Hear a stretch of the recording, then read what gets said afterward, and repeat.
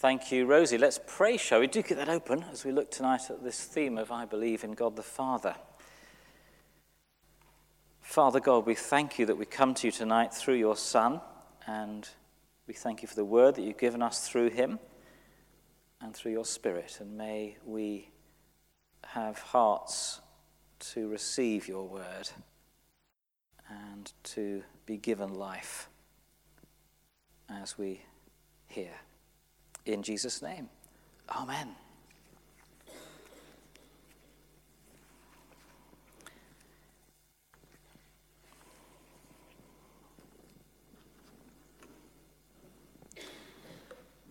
Mirror, mirror on the wall, who's the fairest of them all?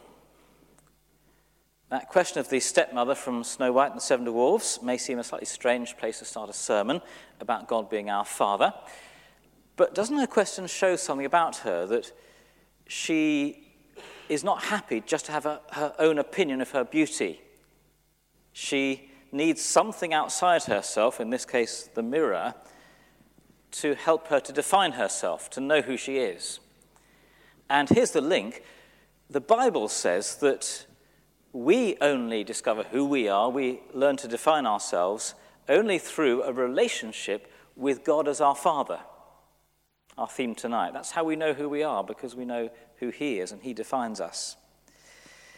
Now, last time we heard that these things called the creeds are ancient statements of faith going back through those who first put them together to the Bible itself, to the New Testament writings, the apostles, the followers of Jesus. We heard that saying, I believe, that was last week's topic, just the first two words of what we call the creed. I believe is reminding us that a Christian's very much more than someone who has warm feelings about God. It's someone who says, I sign up. That's me. I'm convinced about this. I sign up to those convictions about God as Father, Son, and Spirit that the creeds talk about. And that word creed just means I believe in the original language. And we continue tonight with just the next phrase, I believe in God the Father. God the Father. And you see there right away, the creed is telling us that God in Christian faith has a name. It's actually a unique name in Christian faith, Father. For us, for Christians, God is not the God of other religions, who is great, is above us, is mighty, but not Father. He's not the God of the ancient pagan religions either that were around in the time of Jesus in the Roman world, who were erratic. There was kind of big families of gods they believed in, male and female, and you never quite knew where you stood with them. One day they'd be nice to you, the next day they might change their minds and stab you in the back. So the kind of world of the gods was a bit like kind of EastEnders plot line. That's not the God of Christianity, our Father. God is the Father. Before we look at the abundant good news in that name, there are a couple of caveats, aren't there? Here's the obvious first one, Father. Many human fathers, if we can put it this way, don't give God the credit that he deserves for that name, Father. Because human fathers are fallible. Many of us will have or will have had wonderful, caring, generous, open-hearted fathers, all though will have been fallible, myself included as a father. Some will have been, pretty much unknown, perhaps, to us, or distant from us, or even will have hurt us. So that's a problem, isn't it, that word father for us? Second problem, fathers are male. And we therefore question, well, if God is being called Father in Christianity, does that mean God is male? And therefore, half of the room, half of the human race, are immediately, somehow, less made in God's image, because they're female and God is male. Well, why does Jesus use this word Father if it creates these questions for us? He uses it because, in his wisdom, first of all, it is an incredibly powerful way to tell us something of what God is like. We are stuck with words here. The Father, God as a father, it's what we call an analogy, isn't it? So it's like saying God is like a shepherd. He is. He's like a shepherd. No, he's not a shepherd. God doesn't carry a staff around and actually physically have sheep that he shears every summer. He's like a shepherd. God is a father, so he's like a human father, but it's just an analogy in that sense. He's not male. He doesn't have a body or parts like we do. God's without parts and gender. He's not fallible like human fathers always are. But it's still a good analogy. He's a father who gives life to his children. He's a father who cares for his children. All the good things about human fathers. And actually, when Jesus says God is Father, he addresses God as Father himself. My Father is working to this day. It is more than an analogy. It's not just like saying he's like a shepherd. He is saying something about God that he really is. God is Father. More than God is like a shepherd. And we'll see why I say that and how that's good news as we look at this tonight. He's not just like a father, he really is a Father God. So what do we mean when we say, I believe in God the Father? Here's the first. We've got three things we're going to say tonight. And the first one is this. From tonight's passage, let's dig into that now in John 5, that the Son shows us the Father. We only know God is Father because the Son has shown us that God is Father. We wouldn't have known were it not for the Gospels, for Jesus, the Son. Atheism, you see, says there's no God, there's no evidence, he should have proved himself. Agnostics, if you don't know what agnostic means, it's someone that's kind of not really sure, says, well, I can see that the world maybe points to a creator, and the sense of right and wrong that we all have suggests there might be a God. Christianity says, never mind all that, look at Jesus. Look at the Son, and you will see the Father. Here's how we know what God is like. The Son reveals the Father. So see what he says in our passage. Jesus is beginning to really irritate his enemies here. He's healed on the Sabbath, the day of rest. They didn't like that. But then he said, my Father's working to this day, including on the Sabbath, and I too am working. And the Jewish leaders, the enemies, know exactly what he means by that. He is, as they say, making himself, verse 18, equal with God. See that there? They're absolutely right, in a sense, about that. To claim to be working like the Father is working, that's a claim to be divine. But he also here is beginning to define God in a way that they would not have yet understood. He's not saying there's the Father God and then there's the me God, the Son God. He's saying, I and the Father are one. We're not two gods or three gods, we're one God. This, in Jesus' teachings, one of the first hints, it's a very clear one, of what we as Christians call the Trinity. Triunity, three gods in one. Not three gods, one God. Three persons in one God. Now, again, we're conscious we're using words, aren't we, like Trinity, that Christians, some very, very intelligent and very godly Christians down the centuries have struggled to really grasp and explain.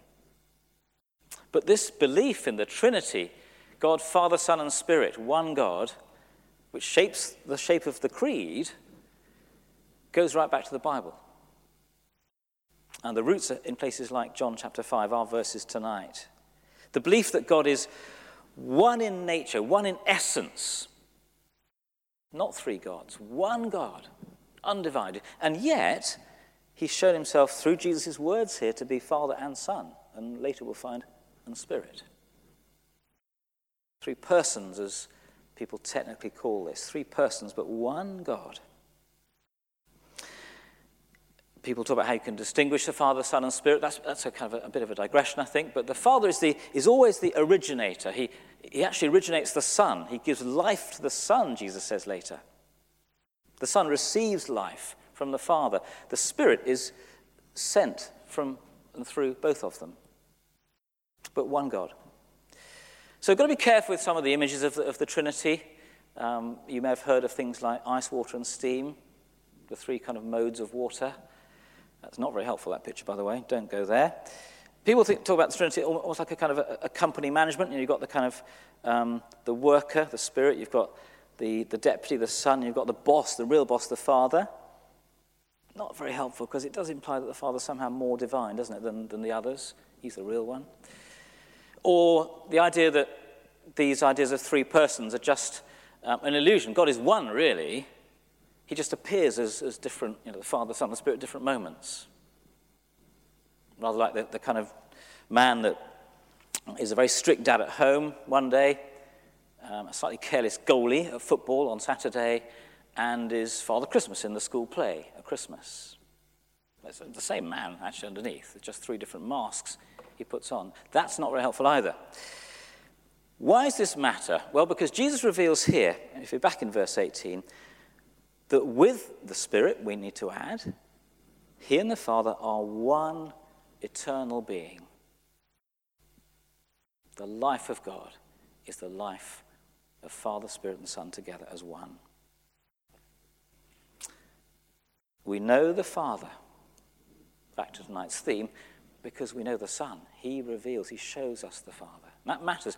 Don't know if you come across like slightly sad celebrity announcements when a famous couple break up, sadly, and the kind of public line is always, they remain best of friends. That's what you read on social media. But you actually suspect, and you may even have heard from other news previously, that breakup follows months of bitter argument and anger.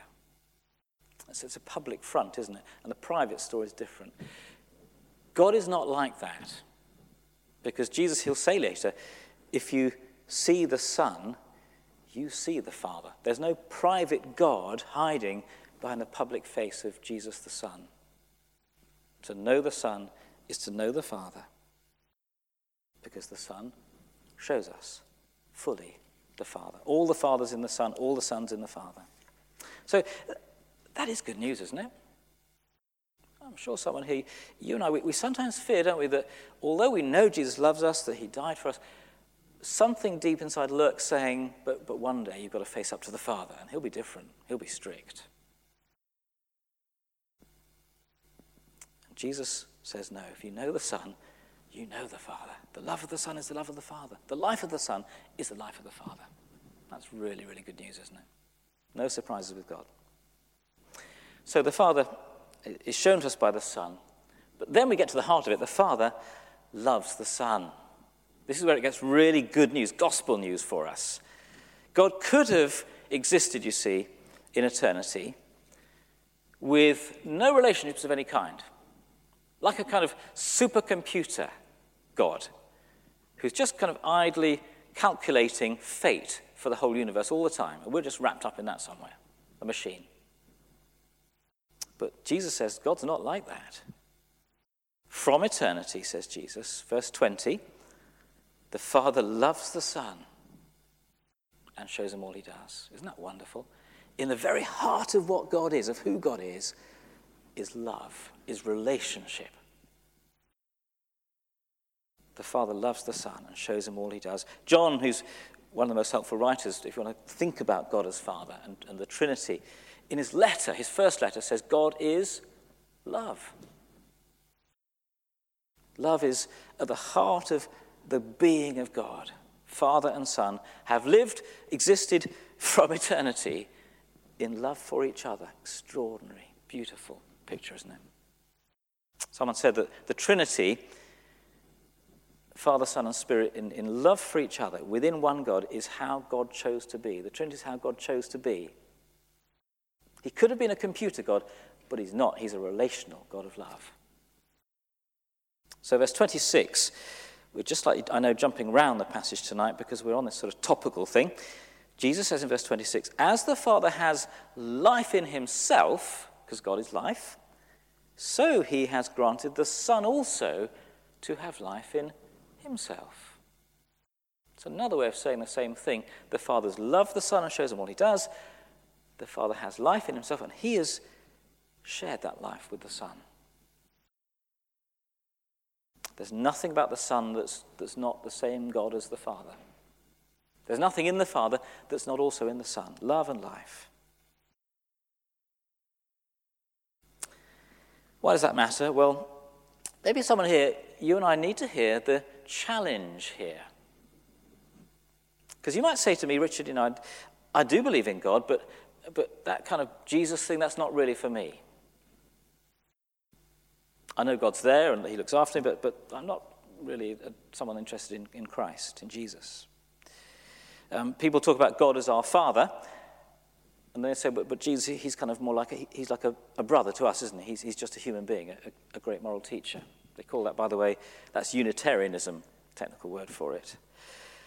But Jesus won't have that here, will he? Jesus shares the life of the Father. He's in no way inferior to the Father. Okay, he receives from the Father, but he's equal with. He shares the love of the Father, the life of the Father. And if you are thinking, I love that to be true, but I still don't believe it, why not read John's Gospel this week? It's an incredible book. I've actually got a couple of these rather nice little editions called Uncover John's Gospels, and those are for anyone free of charge tonight. If you haven't got a Bible or Gospel at home and would love to go and read this, just take it. Or if you've got someone you can give it to this week that you're confident would want to read and discover the love of the Father for the Son. Isn't that a wonderful message? Don't you think? The Father loves the Son.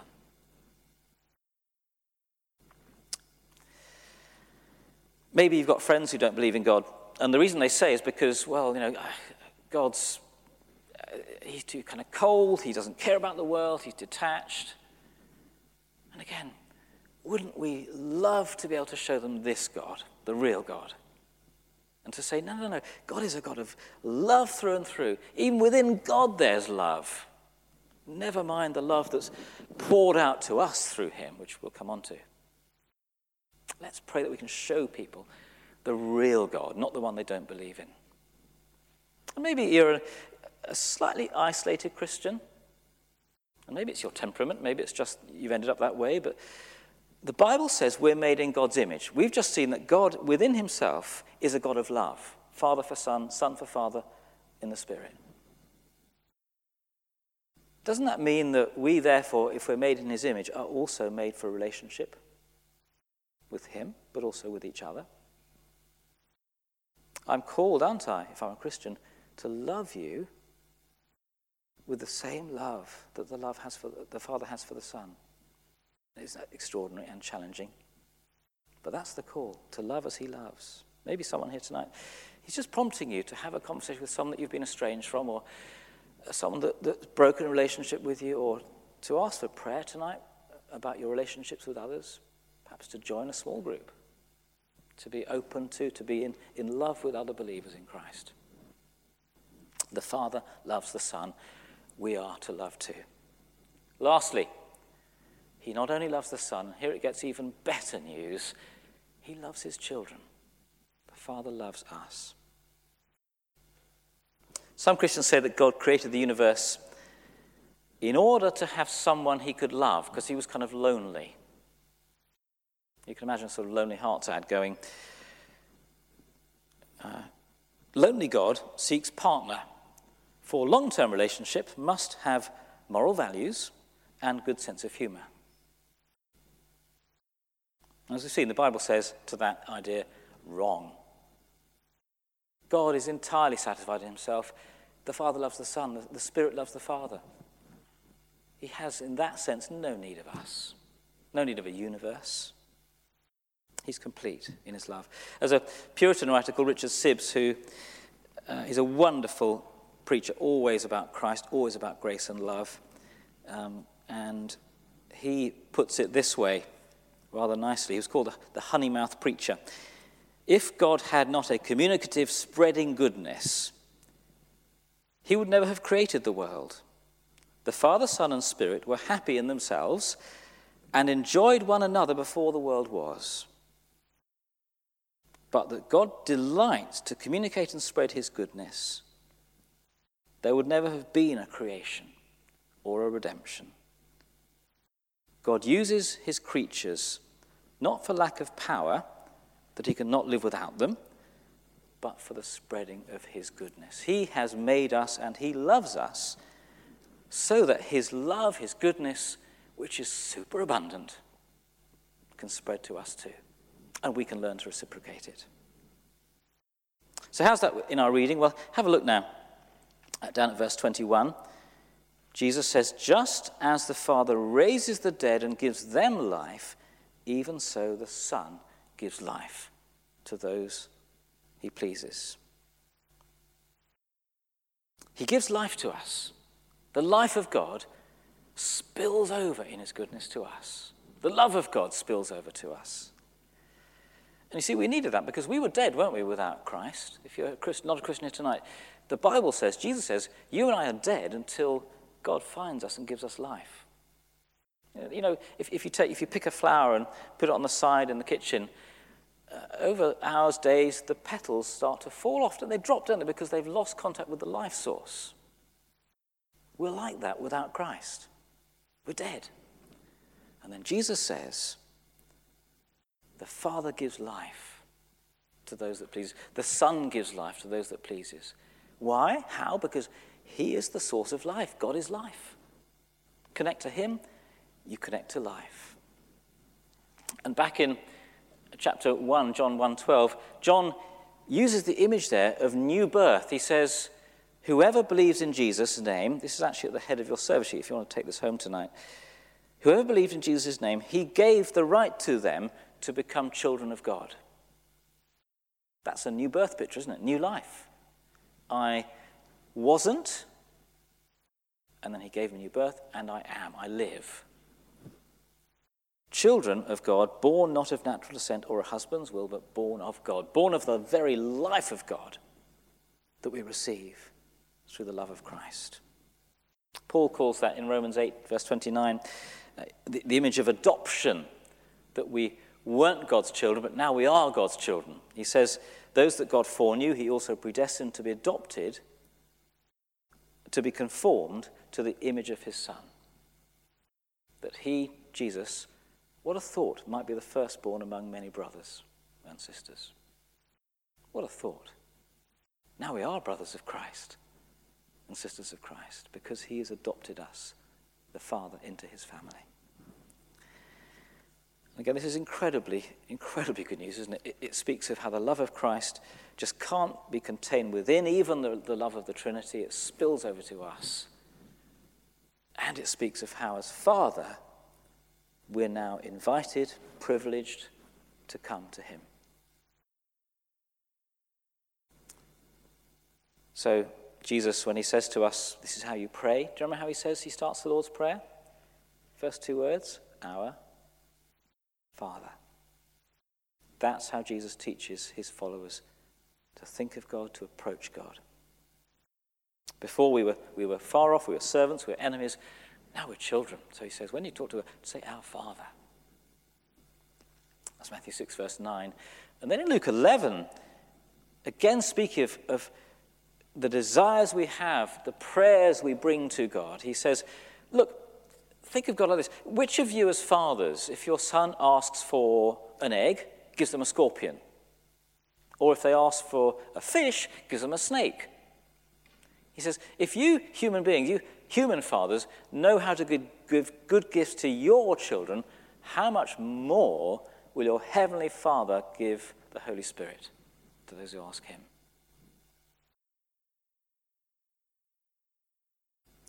The Father's adopted us as his children. We share in the love of the Father and the Son from eternity as his children. What an extraordinary thought.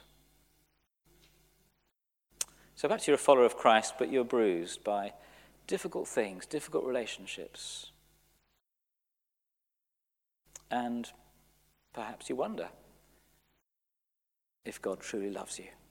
Well, know, if that's you, that in Christ, you and I have a heavenly Father. Our human fathers are fallible.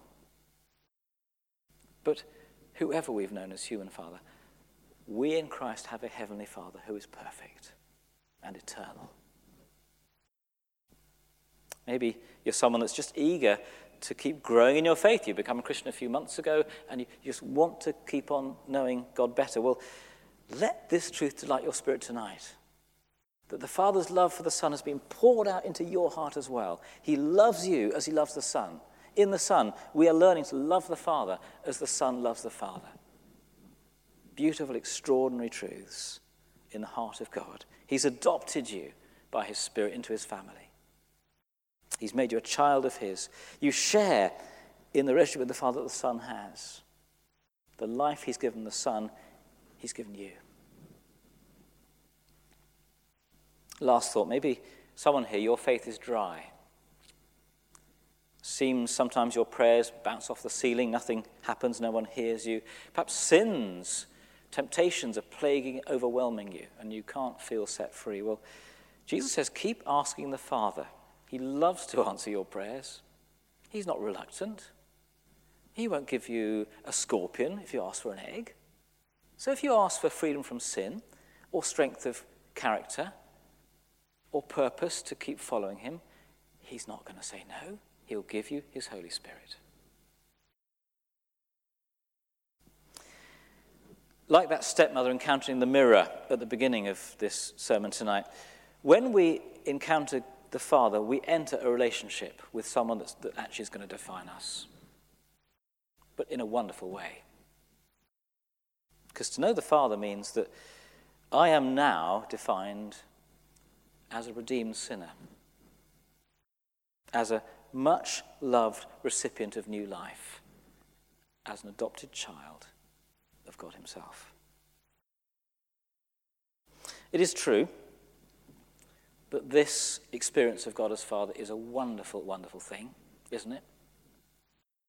An extraordinary privilege, that we delight in the love of the Father.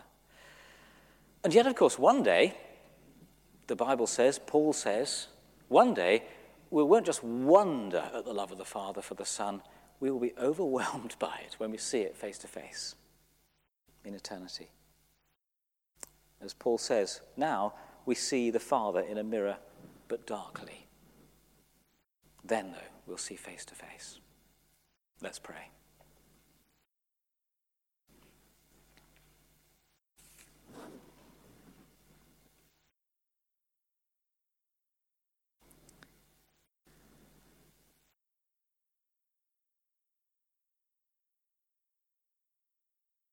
Thank you, Father, that you call us to come to you as we are in your Son, the Lord Jesus. Thank you that as we believe in him, we are made children of God.